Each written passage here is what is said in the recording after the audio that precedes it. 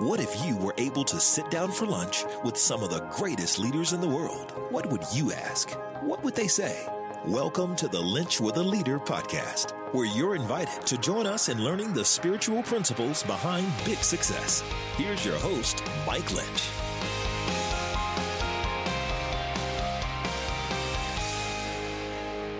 What does it take to build and lead your organization the right way? Just not build and lead it, but lead it the right way and leave it the right way. That's what we're going to talk about in this episode of Lynch with a Leader. If I've never met you before, my name is Mike, and it is my honor to be on this leadership journey with you, as we're all seeking to be the leaders that we were created to be in the spaces and places that God has put us. Thanks for joining me today, episode 190, as we are all on this leadership journey, trying to be that leader that God created us to be, and you are in for just a fun time meeting a new friend, Dan O'Dowd, who unpacks his journey. And we're going to talk about that here in just a second. I just want to say thank you to all of you who leave ratings and reviews. It really does mean the world. We had this just left from Steve King, who's an old friend. He said the answer is yes. Moving out of the Atlanta area, my family and I were members and volunteers at North Star, the church where Mike pastors. Also had the opportunity to serve alongside Mike in a parallel role in high school athletics at the local high school. Mike's compassion and love for leaders in the community is as genuine as it seems in the podcast. I lead a multi-state business myself and look forward to these conversations on a weekly basis, and also the gentle reminders that we sometimes need in order to live our lives and businesses in the proper perspective. Leading with your faith out in front is not always easy, but it's always worth it. Keep up the good work, Mike. You're making a positive impact. Thank you, Steve, for leaving that. That means the world. Steve's one of the real deals that's out there. We sure miss he and his family, who now live in another part of the United States from Atlanta, but man, always close by. And thank you so much. And I know a lot of you, you're like Steve. You are trying to make that difference. You are trying to live with your faith out in front. Well, today we sit down with Dan O'Dowd, MLB executive for years, longtime general manager, front office. Now he's a TV analyst on the MLB network. He's the founder and chairman of a virtual company, a hitting company that he began called Win Reality. And you're going to hear Dan unpack this journey to the top of the leadership platform in a lot of ways, as he was general manager of a major league organization. But even more, you'll hear his faith story, the story of who Jesus is to him and how real this is. So I don't know if you're watching on YouTube, if you are watching on the channel that we put out on Facebook, or you're listening on Spotify or iTunes, or wherever you're listening from, you're in for a really good one today that you can put some nuts and bolts to your own journey. So I want you to pull up a chair, and I want you to listen to episode 190 with my new friend, Dan O'Dowd.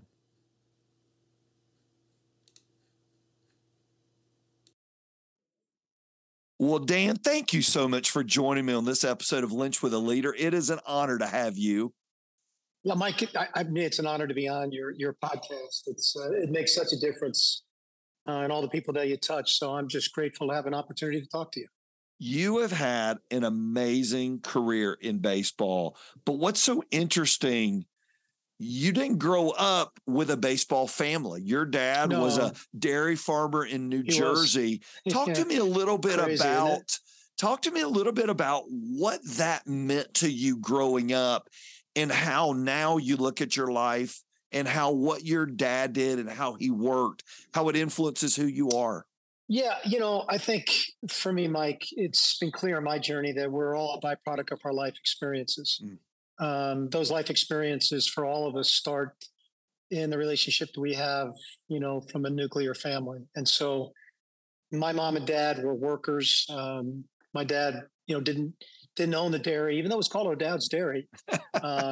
He was the person that was the glue guy. He was the laborer of the family. So he left the house every morning at 3:00, would come home for lunch, be sound asleep by 7, 8 o'clock at night, and did that 7 days a week. Mm. Not Sunday. Sunday was church day.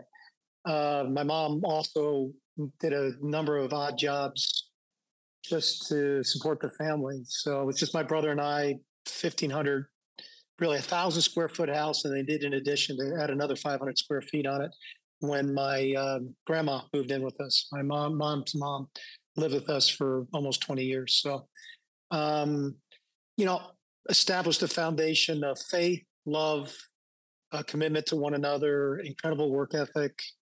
But they did not know the game of baseball. So it's just crazy, how God just, at that time, God was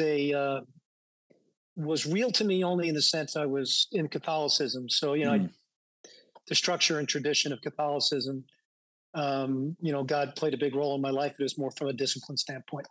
And so, but it's just amazing how his tapestry of life is all interconnected. You just don't realize it as you're going through life. So the minute I stepped on a baseball field, I had some immediate success, and that immediate success led to a passion, and that passion led to an unconditional love for the game. And, I remember my brother, who was the studious one in the family, constantly reminding me, like, I don't know what you're going to do with this, Dan. You really don't study like you should. And it's just comical, how, again, God lays foundation of life. But again, mom and dad no longer with me, but lived a life, worthy of just being really good parents. It's funny, as you're living it out, you don't even know it. You don't even know all what exactly. They instilled in you. They didn't read a leadership book of what do I instill in my children. They just got up and did it every day. They did, and it's, I think we're kind of that way with parents too. I don't think there's like this manual of raising kids. I've got 3 children. I say to people, I've really worked hard to screw up the first 2 so I can try to get the third one right. Because, I don't think there's a manual to it. I think you do the best you can do. And I think the thing I took away from my parents is that we didn't have much, but we never wanted for anything. And I didn't know any different at all. And I think that the understanding is, really what is enough in life and what's important in life and things of that nature were instilled in me at a very, very young age. You find this love for the game of baseball. You go off and you play at Rollins College. Correct, yeah. What did you learn from that college baseball experience? Moving away from home and beginning at a higher level. What was that like? Yeah, that was, people from New Jersey didn't go away to college back then. So going to Rollins was an incredible experience only because I met, there were certain transformational people in my life.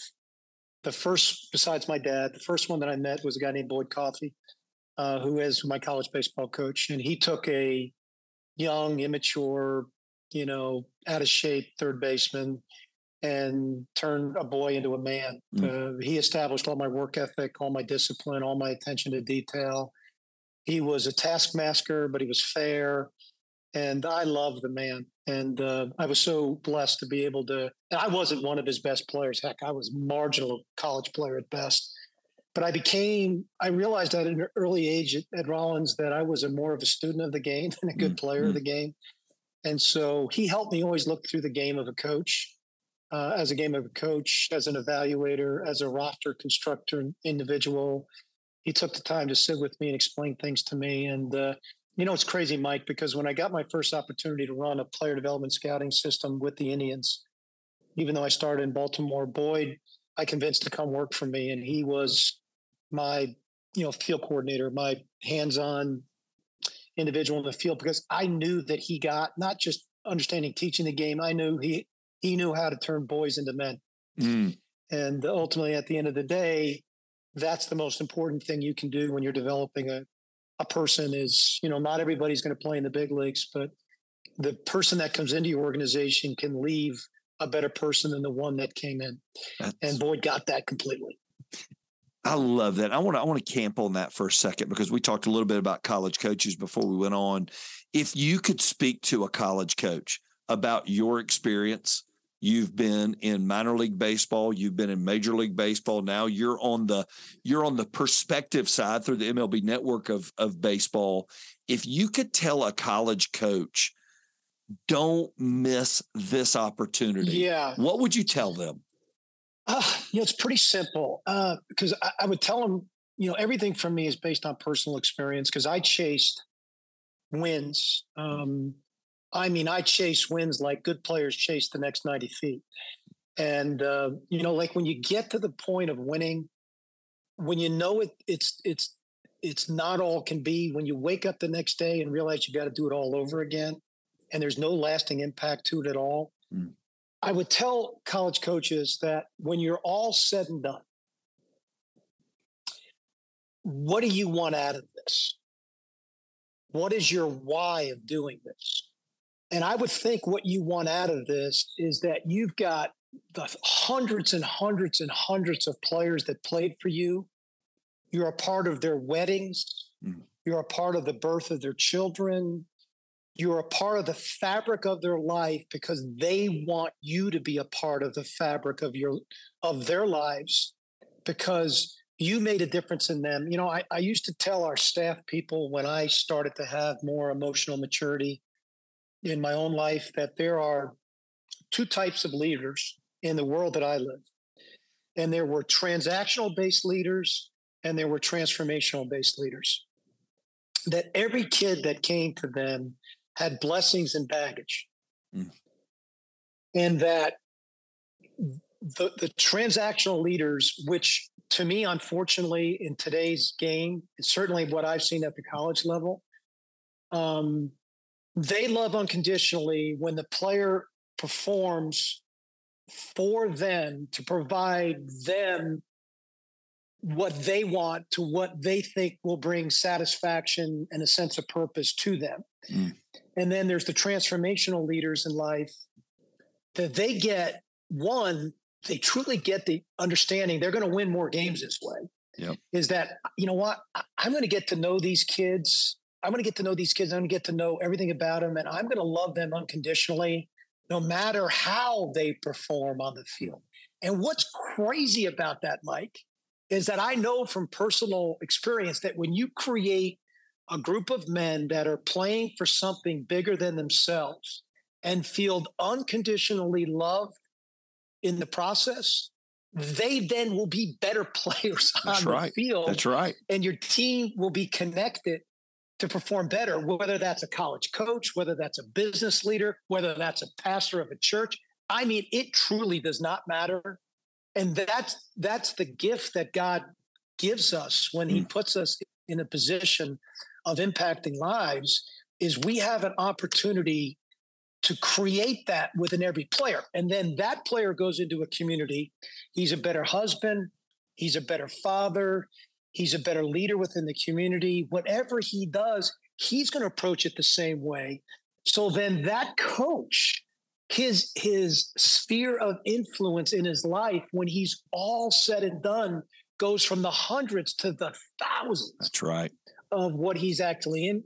And it drives me crazy when I see people full of anxiety and fear and approaching this all the wrong way. And I just want to scream because I want to say, I have been there. This doesn't work. Yep, that's right. And everything that you're afraid of is going to come to fruition because you're approaching this all the wrong way. And all you have to do is just light your heart on fire for the right reasons. And then all of a sudden, your whole culture of your program becomes transformational. Oh, it's such a good word. And that's a long answer to a short question. No, that is a great answer, though, Coach, because that's where everybody lives. They live that way in high school. They live that way in college. They live that way in business. And if we go deal to deal and month to month, man, we just miss I think back to my college days playing for Bobby Richardson. He played on all the New York Yankee teams with Mantle and the whole crew and won all the World Series. We're playing Georgia Tech. I'm having a terrible year. We're in my hometown of Atlanta, and he puts me into pitch against Georgia Tech, my favorite team. And after the game was over, I said, Coach, why did you do that? And this was his response. Mike, it's just a game. It's just a game. Nobody else here will remember the game but you, and you'll never forget it. And that is just such a perspective. And that's why you love playing them. Yeah, and you love playing them. And what breaks my heart is when the pressure of all that filters down to the kids, and then it affects their families, and it just doesn't have to be that way. That's you know, and they're just robbing themselves of the distance. But Mike, I will tell you, Satan is real. That's right. And I've experienced my own life. he creates doubt, he distorts, he discourages, he distracts you from what's important, and he divides. Mm. And I mean, he's a tough hombre. And we don't put on our armor every single day and ask for protection every single day. The battle is unending, and we are incapable, no matter how strong our faith is, no matter how much we feel the spirit inside of us, we are truly incapable of winning that battle without honestly asking for, Christ's help each and every single day. But he does help, and That's right. he helps in the most impactful ways. But you got to ask, and you got to do it consistently. I think about Dan graduates Rollins College, and you get into the baseball world. You get in and get into a system, and you begin to get mentored by some amazing men I'm going to talk about here in a second. When you entered Major League Baseball through the front office and through all the things you did, working your way up the ladder, if I had asked Dan then, what's your why at that point in your journey, what do you think you would have told me? Just to be a GM. And it wasn't, it was, like how I talk about it is now I use the terms Adam 1, Adam 2. Adam 1, if you took Adam 1 and you took a picture of what Adam 1 representative, Dan O'Dowd was the poster boy for that. Ambitious, driven, intellectually gifted. So I could turn that intellectually gifted, control anything and everything in my life. And so I am going to make this happen through the sheer will of hard work and opportunity that I'll create. I mean, wow. My why was like an upside down version of what it should have been. And yet, honestly, I was blessed by Hank Peters, who was my mentor, hired me in Baltimore, took me with him to Cleveland, gave me an opportunity at a very young age because he saw all those characteristics, and yet he clearly saw all the baggage too. And what he did from a mentoring standpoint, which was so invaluable, instead of sitting down and mentoring me through all that baggage, he just let me get my butt kicked. He just threw me to the wolves, and through just mistake after mistake after mistake, and not listening well enough, and being the smartest guy in the room and trying to impress people all the time, I just slowly, God worked on me from a humility and pride standpoint, which, pride and ego are the greatest destroyers of, servant leadership that there is in the world. And then he just, he kind of just said, figure this out. And I still quite didn't get it. I still felt like whatever adversity I face, I could control the outcome. So I was still way lost in my faith, Mike. I mean, it was clear that I call them, I was a half Christian. So I was a Christian of convenience. Like when it sounded good and when it fit the role, I was a Christian. But when it didn't sound good and didn't fit the role, I was Dan O'Dowd, and I was going to control the situation. And it wasn't until I got to Colorado. I had 3 opportunities when I left. Back then it was the Indians, now the Guardians. And, one was Denver, and one was Milwaukee, and one was in Seattle. I wasn't going to go Seattle because it was too far away. My wife's mom's health was just okay at the time, and she didn't want to go that far away. Milwaukee had been in Cleveland and Midwest City. I ended up taking the job in Colorado, which was the most humbling baseball experience I've ever had in my entire life, because everything that I thought I knew didn't work there. And but what happened in Colorado, I met 2 men, and one was Kelly McGregor, and the other one was Clint Hurdle, and they were transformational in my life, and they taught me how to truly be a man for others, and that how I looked at life was totally wrong. But I was not a good student. I mean, I was a bad student. I was the kid in the back of the room, determined to prove my way was right and their way was wrong, until it became pretty obvious that my way was wrong and their way was right. And slowly, God just started to melt away all the hardness that existed around me. And and through the humility of just honestly, Mike, just getting my butt kicked in my job day in and day out, realizing I didn't have answers. I didn't know what to do. Nothing I tried really worked. That I started to realize, there's something bigger at play in my heart going on here, and I got to figure this out. And it's so unique. In fact, I talked to Clint this morning, and we were talking about you. What was it about Kelly McGregor's life and Clint Hurdle's life, where you were at this point in your journey, were able to pull out a mirror and look and go, they've got something I don't have? What were those intangibles? Two things. One, they lived their life with a sense of joy that I lacked, because I was Adam one. I thought to win a World Series, get to the playoffs, whatever it is that defined me would make me happy. They didn't live their life for that purpose. But you know what? And it gets back to my original comment, when we were talking about coaches in general, they saw the good in me that I could not see in myself.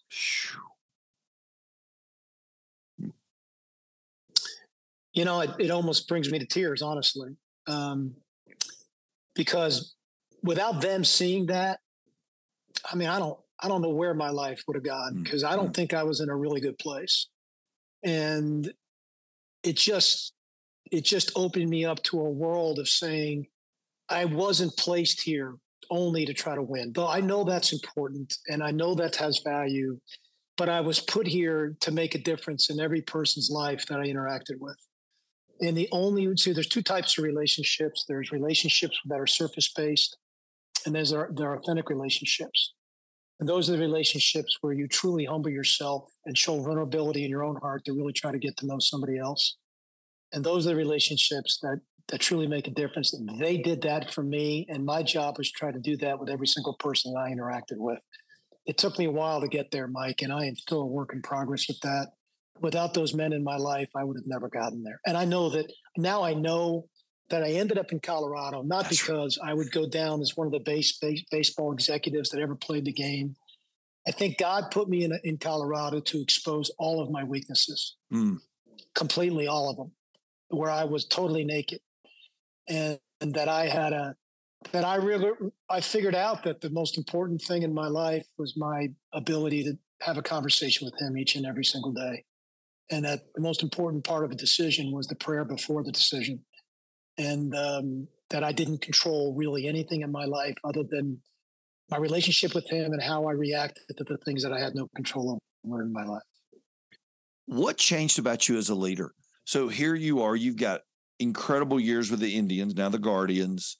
You've got a collegiate playing career. You've got that experience. Now you're a long-term GM of a major league organization, and you meet Christ through these relationships with these men, these cohorts of yours in the Rockies organization. What changed about Dan as a leader, as a man, as a husband after meeting Christ? Yeah, well, I'll give you some tangible examples of that from a business perspective, and then I'll get into the personal aspect.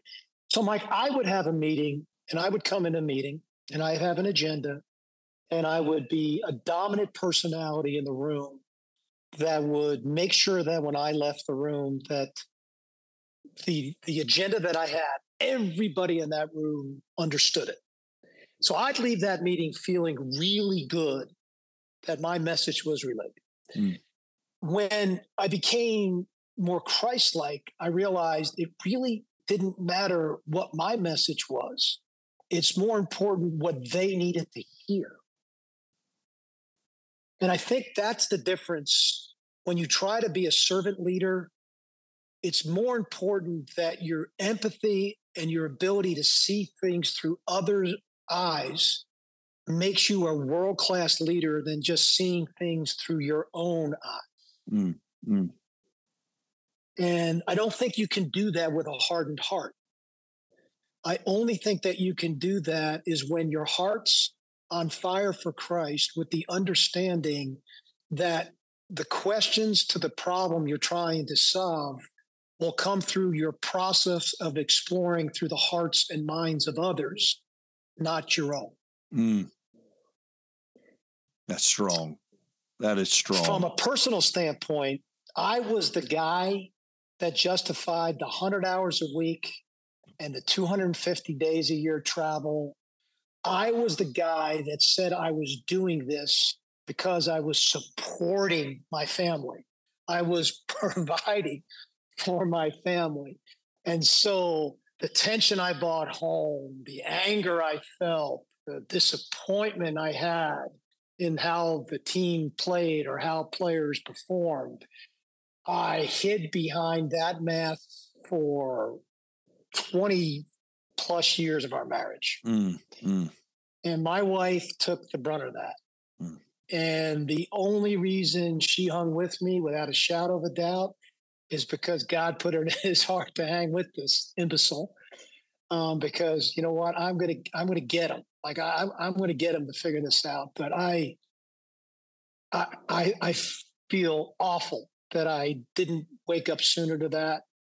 And I hid behind what men hide behind, which is like, I'm doing this because, look at the house we live in, look at the trips we can take, look at the car we drive, look at all, and it was total lies. It was total fabrication to justify, Adam won, and it was selfish. Even the decision-making process, my wife loved living in Cleveland, loved the lifestyle of living with the Indians.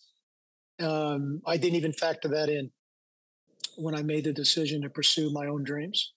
And I'm just totally blessed. We've been married now 33 years. I can never thank her enough for the incredible person that she is. She raised our kids more than I did. All the good values of our children have been established from her.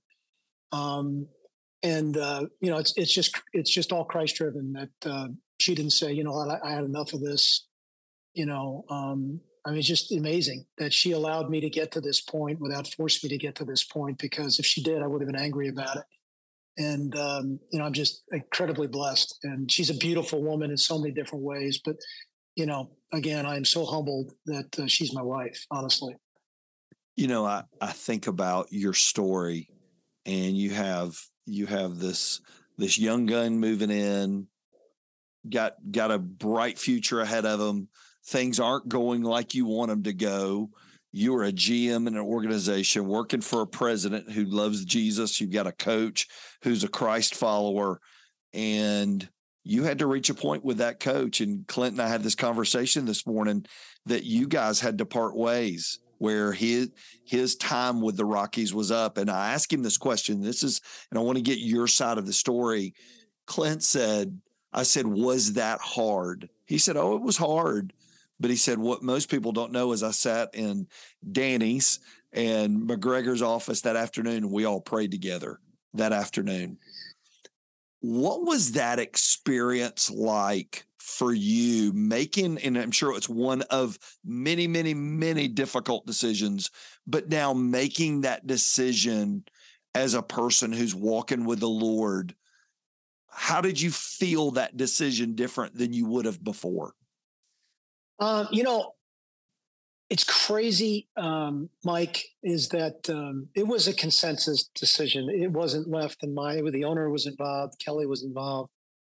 As crazy as this sounds, I was at peace with the decision because I felt like it was the right thing for the team and for the organization. And as crazy as this sounds, I also knew in my heart it was the right thing for Clint, because I felt like the kind of personality he was, once he took a step back and recognized the things that I presented to him, again, that whole blessing and baggage speech, the opportunity for him to do an autopsy on everything that happened with the Rockies, that once he took a step back, the steps he would take forward in his next opportunity, because I had no doubt with his personality and his knowledge of the game and his just incredible will, he was going to manage again. I had very little doubt. I knew he could manage in a number of places. He'd be so much better the next time once he got a chance to get away off the treadmill a little bit. I think the hardest thing for me, Mike, is that I felt so guilty that I wasn't going with him. That I looked at the failure of the team as much as my responsibility, as his responsibility. And yet And I knew that Carla, his wife, I felt so terrible for her, because when you talk about a team and then your husband gets isolated from the team and everybody else stays, the anger and bitterness that she must have felt had to be unreal. And I felt guilty about that even to this day. That I felt like, but I was afraid. At that point in my journey, I was still in my own survival mode of what I would do next. I was still afraid of the future. See, I believe that the greatest impediment to people's true happiness is fear. And I think that's Satan at his finest. And what the fear is it's fear of the unknown. Yep. And it's what we put into the unknown or the future is what locks us up in the present. That's right. And yet, as you begin to matriculate and emotionally mature and your walk becomes stronger, you realize that 90% of the things you're afraid of are never going to happen. And the other 10% that do happen, you have absolutely no control over other than how you react to the 10%. But I wasn't there back then. I was loaded with fear and insecurity that I wasn't good enough in my role, that if I lost this job, I wouldn't know how to take care of my family. Yep. And that was a huge gap in my faith journey of really believing that God had a plan for me outside of the game of baseball. How did you begin to grow in that? So I want to set in that for a second. How did you begin to grow from that? I'm going to worry. Fear. Just facing the fear. Yeah, and that's where Kelly stepped in and like point blank told me, you really can't grow as a man until you start dealing with your own baggage, and your baggage is your fear. And until you address your fear, and that only can be done with you and Christ. That can't be done with, you can do all the counseling you want, Dan, all that stuff. Eventually it's just mano. You gotta beg for forgiveness, and you gotta just ask him to help you, and then he'll chip away at that, and over a period of time, it'll release from you. And I can tell you, Mike, that's exactly what happened. Because you leave the Rockies eventually in 2014. You declined signing the contract. Yeah, I did, because I felt in my heart the organization couldn't move forward unless I moved away, and that had to be put on my heart by God. I wasn't happy with the transition. I wasn't happy with how it was handled, how quickly. It was so humiliating me to Mike. I had worked there 15 years, and I'd pack up and leave my office on a Sunday because no one wanted to see me. And like Clint's exodus was hailed a little bit, and I was discarded. And it was painful. But I knew that God was continually shaping my character and not getting me to understand none of that's important. Like none of it is. It's all pride.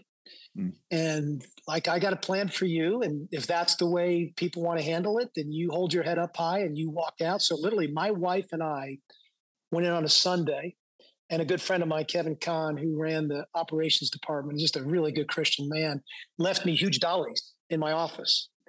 And I loaded 15 years of memories into those dollies and walked them down to the service elevator and loaded them up in my car. And I have not walked back into the Rockies office since. And I can tell you that was really, really hard. It's really hard for me to even talk about it to this day. And yet I truly understand that, that's God made me see life in a different way through that journey too. Yeah. What did you learn by having to leave that way about depending on the Lord you couldn't have learned another way? That nothing that I do in life from a career standpoint will ever be satisfying other than my relationship with Christ. That's good. And so most leaders, their whole identity and sense of purpose, that when you become so emotionally connected to what you do, it becomes everything that you are. And what Christ was saying to me was, no, that's not even like close to who you are, Dan. Like, you're a husband, you're a father, you're a Christian man, you've got gifts that are transformational. I'm going to figure those things out for you. But if you go to the next opportunity, you can't treat that like there only can be one God in your life. That's right. And I can't be number two in anything that you do again. That is huge. And that's one of those lessons, as they told you earlier, McGregor told you, you can't learn that from a book or a counselor.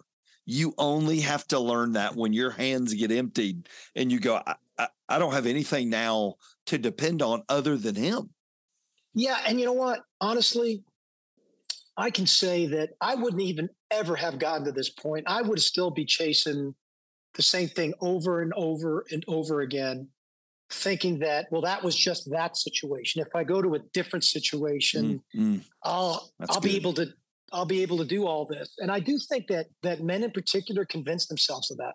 That's right. Like Walt Weiss and I had this conversation one day because Walt is an unbelievable Christian man, bench coach for the Braves, and just one of my client, one of the dearest friends I have in my life. And we were sitting at dinner one night, and Walt had won a lot in his career as a player, and I said, Walt, isn't it the darndest thing that you spend your whole life believing that winning? Like, I believe God fills all of us with this gigantic hole in our heart. And so we spend all of our life chasing things to fill that hole. And for people that work in sports in particular, because it's a man-eat-man environment, that winning is the only thing that will fill that hole. And so then you grind and you grind and you grind and you sacrifice and you sacrifice and you sacrifice. And then eventually you're at the pinnacle of success, like going to a World Series. And you realize, oh my gosh, that hole is still there. Yep. That's so true. And so eventually you begin to realize that can't be what you're pursuing because it doesn't fill the hole. But until you recognize that anything that you do from a worldly perspective is not going to fill that hole, you're just going to continually chasing all the things that you think are going to fill that hole. That's so true. I was just with Walt the other week at a first pitch dinner where his son's playing college. Yep. Up at Reinhardt. Ned Yost, a good friend of mine, was up there to speak, and I had driven up there for Ned, and we all sat together that night. What an incredible gentleman. It's the first time he and I had ever met. Yeah, he is a transformational human being, man. Just a very gifted, incredible man. If you were to ever go back and be a GM again, and God ever opened that door that you wanted to be open, I have no idea if you'd even want it open, but if you ever did, what would you do different this time around? I would create an organization totally focused on men for others. I mean, I'd build, certainly from a worldly perspective, the best practices possible. But I have a mantra that anybody that works for us, their job is not only to be the best they can be, but the person they're working next to or the player they're playing next to, their job is to make them the very best they can be. And that our total focus would be, creating men for others and creating an organization that everybody pulled on the same end of the rope. We'd be data driven, but we'd be human analytically driven even more so. And, but I don't know if that fits in today's game in any way, shape, or form, but I know that fits in my world. Yeah. And I think the longer we're in it, I remember something that was told to me years ago when we were starting our church up, a guy, my brother's in investment capital world. And he goes, Mike, at the end of the day, we're all in the people business. Yep. And the people that get that are the organizations that thrive the most. And I love that answer because it's people centric. And what people get wrong with that is that everybody thinks that's like touchy-feely and soft. No, gosh. But like some of the toughest competitors, I am a warrior competitor. Like you put me in a foxhole with somebody and I'm going to compete. Like I may get shot, but I'm going to keep competing until somebody really loads up the gun and totally kills me off. And so you can be all of those things, but you can also be that person that gets it. That's right. You can build that kind of organization where when you communicate authentically, you create trust. When you trust, you create authentic relationships. When you create authentic relationships, you communicate. When you communicate, you trust. And it's this flywheel that goes around and around and around. And when you do that really well, you'll win. Your company will turn high levels of profits. Whatever business you're in, you'll be great at. That's the right. thing that's the disconnect for people. They don't realize they can be great in a worldly sense if they really understand their life in a godly sense. It's so good because even in a Major League Baseball organization, we all think of it as the product on the field. We in Atlanta drive to Truist and we watch the Braves on the field. But what most people who aren't in the baseball world don't understand, it's the guy doing the farm system. It's the coach at single A that is Correct. pouring into that young man. It's the scout that's Mike. who gets the value of seeing, and the scout feels valued by their organization. And that, we say it all the Mike, time. The greatest sign of spiritual maturity is when you think of others first. And if you do that, and I love what you said, and you get the vantage point now at MLB TV of watching this. Now you are watching across a broad spectrum. What organization have you seen, any sports environment or even business, that you go, that gets as close to what I'm thinking as anybody? Anybody stand out to you? Well, I mean, the Cardinals, for me, from a baseball perspective, I don't know what their faith is or what their journeys are, but the consistency of their approach, I agree with that, with people, they've got something going on there that's bigger than any one individual. And there's a belief that permeates them beyond it. And the fact that they build their teams every year to be competitive in September leads me to the mindset is that, well, winning isn't what it's all about. We just want to be competitive every September. And, some years we win, some years we lose. And so I've always respected and admired them. But the game has changed so much, Mike. I don't really know a lot of the people in front offices now and teams like I once did, and really understand where their hearts are at as they approach their journeys of it. I will say that my former team, the Guardians now, I think Chris Antonetti is one of the most transformational leaders in today's game. Wow. I don't know Chris's faith journey, but I know how he lives his life would lead me to believe it's strong. Wow. That's power. That's a powerful statement there. I love back in 2016, you took a lot of your baseball experiences and you combined efforts with your son, and you guys began a company. Tell everybody a little bit about this. Is fast. I've always heard of this. I didn't know you were behind it, so I'll start doing research for this interview. Yeah. Talk about it a little bit. Yeah, Chris and I are the co-founders of the company. It's called Win Reality. Win stands for an acronym of what we use in development, what's important now. And we like the catchphrase of winner. So I think when you work in industry, Mike, like anybody that works in the industry, they see problems that aren't being solved in an industry with the current technology available within the industry.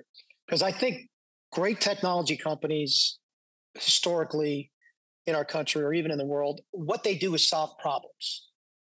Technology that has staying power are the ones that truly just, solve problems. The problem that I always felt from a development standpoint in our game is that hitters could not practice facing live pitching at game speed other than the game itself. That's right. That pitching machines, as capable as they are, can't replicate balance, rhythm, and timing. Hiring ex-pitchers can't replicate the speed of the game. And so we went down a path through the world of virtual reality of trying to create a product where we could emulate that actual experience of a hitter facing a pitcher. Our original focus was primarily on pitch recognition because from my experience and Chris's experience, Chris played 6 years of minor league baseball all the way up to AAA for a variety of different organizations. So he had really, experience from a ground level up, and I had it from an up level down, is like the first 5 feet out of the hand determines everything. And so what we really want to do is create a very simple product for users from the age of 8 all the way up to big league players that could simulate pitch recognition skills, and timing of when to get your swing off. And so we started. It was 3 people. Once Chris got released by the White Sox, he jumped in full time. It was Chris and I, 2 developers in a little office space here in Austin, Texas. And the only reason we started in Austin because we couldn't afford the developer prices in San Francisco, and Austin has started to bloom a little bit as a tech community. And just like any other success story, one thing led to another. We had a good round of family and friends raise of money. I funded the company originally until I couldn't fund the company anymore. We raised more money. Our product started to get a little better. And then we were fortunate to do a Series A round from a great partner called Spectrum Equity. If you think of Ancestry.com, That's the people that invested in them. They put a significant amount of capital in us. Now we have 75 employees. We have over 100,000 users from the age of 8 to 18. Most of our users are 10 years old to 14 years old. And our product is constantly evolving and getting better. And now you can hit in our system. That will continue to get better. So basically, you can hit anywhere at any time, and you can face live pitching per age group. So whatever age you're at, you can face pitchers that are the equivalent of the pitchers you would face in your individual age group. And I say this all the time, it doesn't replace what happens in the game. Right. Because we can't create that emotional pressure. We're the next closest thing that you can do. We don't replace the interactions you have with coaches. We just help kids get better at the hardest thing there is to do to play the game of baseball, which is to hit. That is so right. And, as a pitcher, nobody ever had a hard time hitting off me. But I know for other people, hitting is tough. And I remember hearing Don Sutton say one time, hitting is timing and pitching is destroying timing. And when you can get that, and when you're able to visually see that, my high school that I'm working with, we talked about a little bit. And our product is priced so affordably. Now, we don't sell the headset. We're not a hardware company. So that's, the one part of it that is expensive, but our product isn't. And, with the data we've collected now, if young men utilize the product like anything else consistently, 15, 20 minutes, 3-4 times a week, the improvements we've seen in the players that have been committed to it have been enormous. We're not swing doctors. We don't teach bat path. We don't get into all of that stuff. This is a baseball product created by baseball men. It's very simple to use. That just focuses on, we think from years of experience, the most crucial aspect of being the best hitter you can possibly be. Phenomenal. Yeah. You know what? The joy of more than that is that the joy of doing this with my son. As a parent, how fun. I think the thing you want as a parent is that you just want them to be passionate in love with what they do so they can flourish however they want to. That's right. And this is truly Chris's company, not his dad's company. I'm the chairman. I'm really just an advisor. I'm really the 30,000 foot view guy. I am so ill-equipped to run this company in this day and age, but he's not. He's 32 years old. That's right. He went to Dartmouth. He graduated in 3 years. He is brilliant, but he's got humility galore because the game of baseball taught him that. And he is a transformational leader, and I am so proud of him. And I just love the fact he's having so much joy. Our daughter, Lexi, runs our social media platform in it. It's amazing. And she's wonderful at that, and she's great at it. And I'm just so happy to see my kids doing something that they love in a company that now we own, which is just incredible. Yep. You're watching your kids getting to do things is fun. Watching your kids do them, mine are 28 and 25, watching them do it's better. And it's even more enjoyable. Yeah. And now I know why God told me to leave the Rockies. I would have never done this. This would have never happened if I had stayed there. So I know now. I couldn't understand why it was such a strong pull in my heart other than, Dan, you need to do the right thing. And for the organization now, you need to move away. Your political capital is expired. And someone else needs to have an opportunity and take a shot at doing this. I didn't understand all that. Yep. But this would have never happened if that didn't take place. It's amazing. Yeah, it is crazy, Mike. It is. Final question today. You know, the scripture says that David lived his purpose, served his purpose in his generation, and then he fell asleep. He was done. What do you believe is the ultimate purpose God created Dan O'Dowd for? He raised him in New Jersey. He gave him amazing life experiences, so many places. But what was the hardwiring purpose you think he put in you? Maybe nobody else could do like you could do it.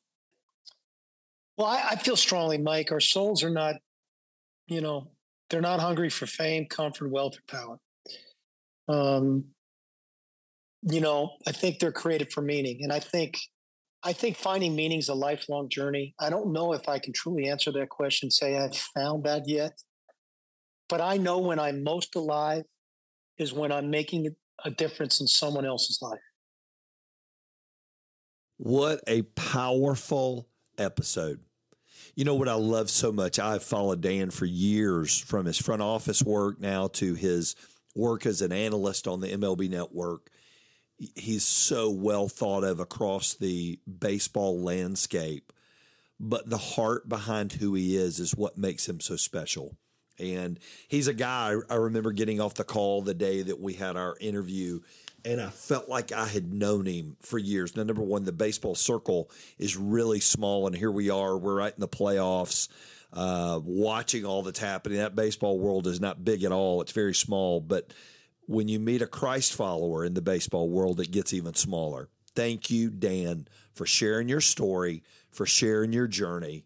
You are a special, special leader. Well, we continue on the baseball front here with the October fun of the playoffs. And our next episode, I get to introduce you to Ted Barrett.